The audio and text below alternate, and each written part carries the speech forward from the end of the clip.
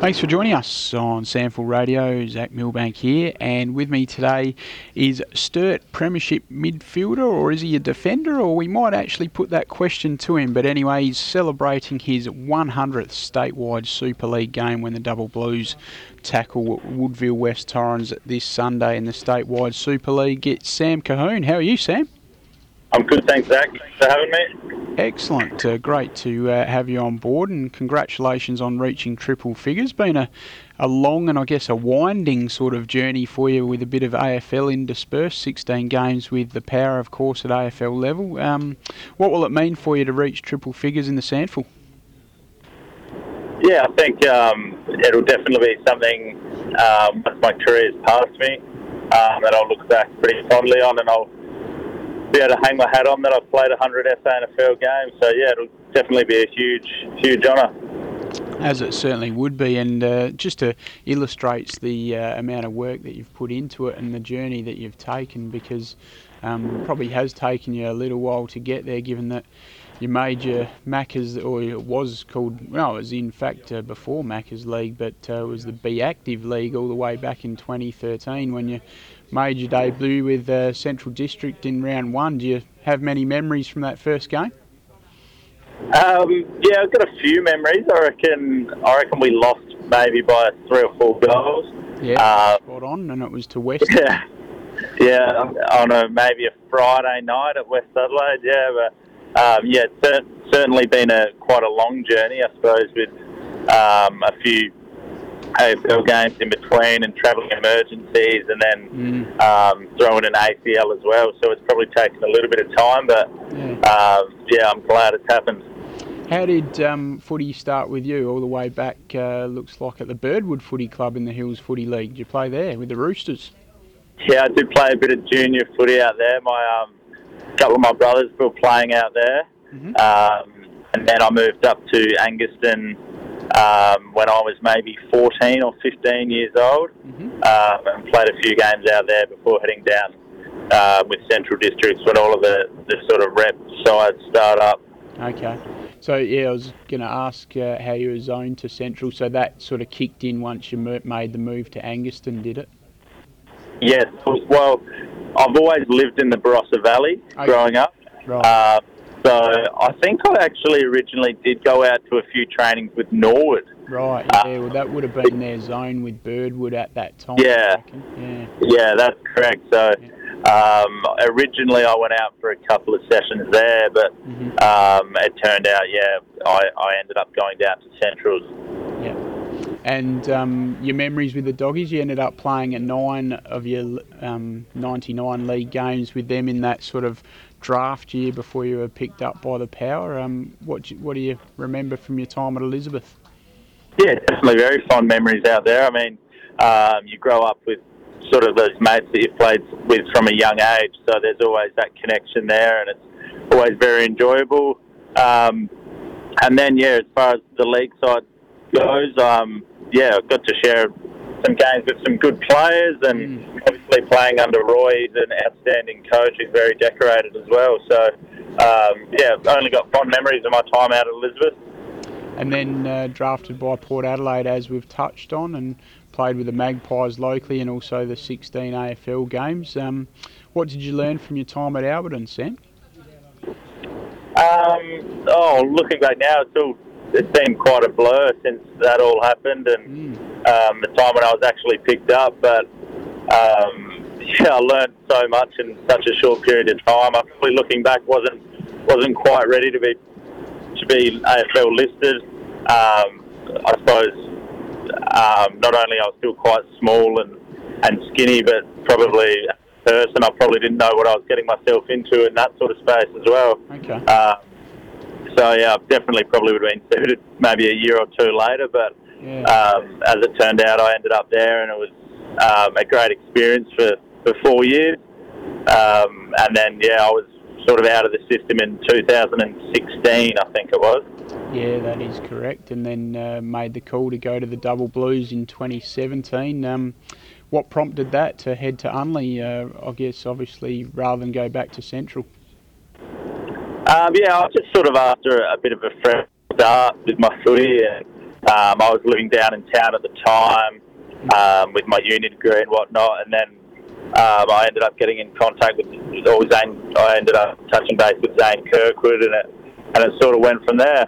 Yeah, very good. And you, no doubt, haven't looked back. Been a great decision for you, as you seem to have settled in nicely with the Double Blues, playing 56 of your 99 games there. And 2017 indeed would have been special for you, given against the old mob as well, Port Adelaide, in the grand final.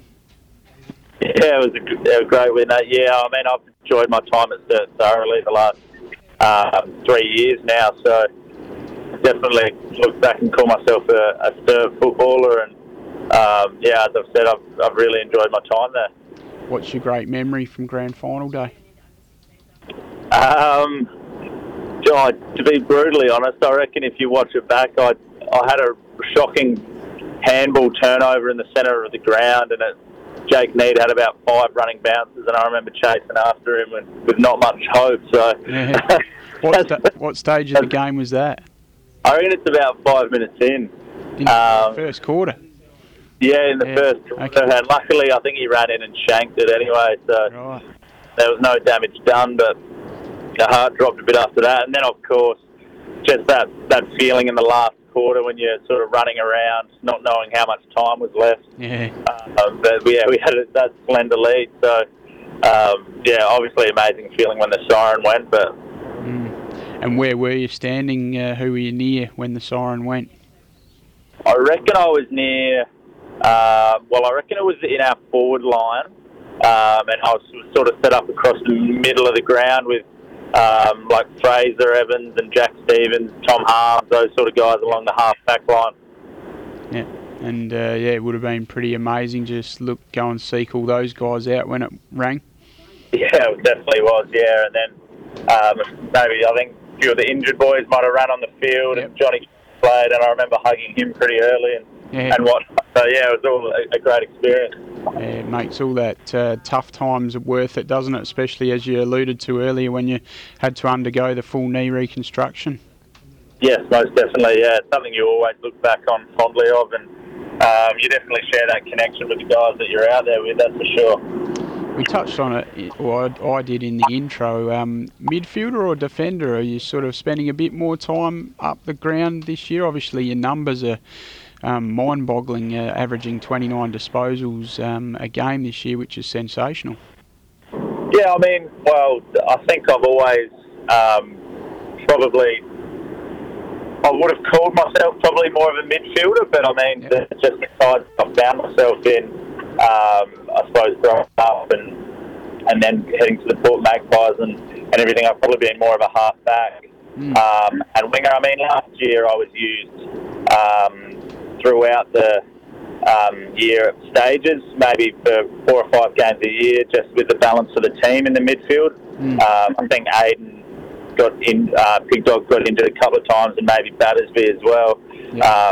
So times like that when I get used to the midfield. And I mean, it's always tough at Sturt because we've got such a deep midfield as well. So I mean, I'm happy playing wherever required, and whether that's across half-back and midfield. But definitely this year, I've probably been used more than ever as a midfielder, though. Yeah. Okay.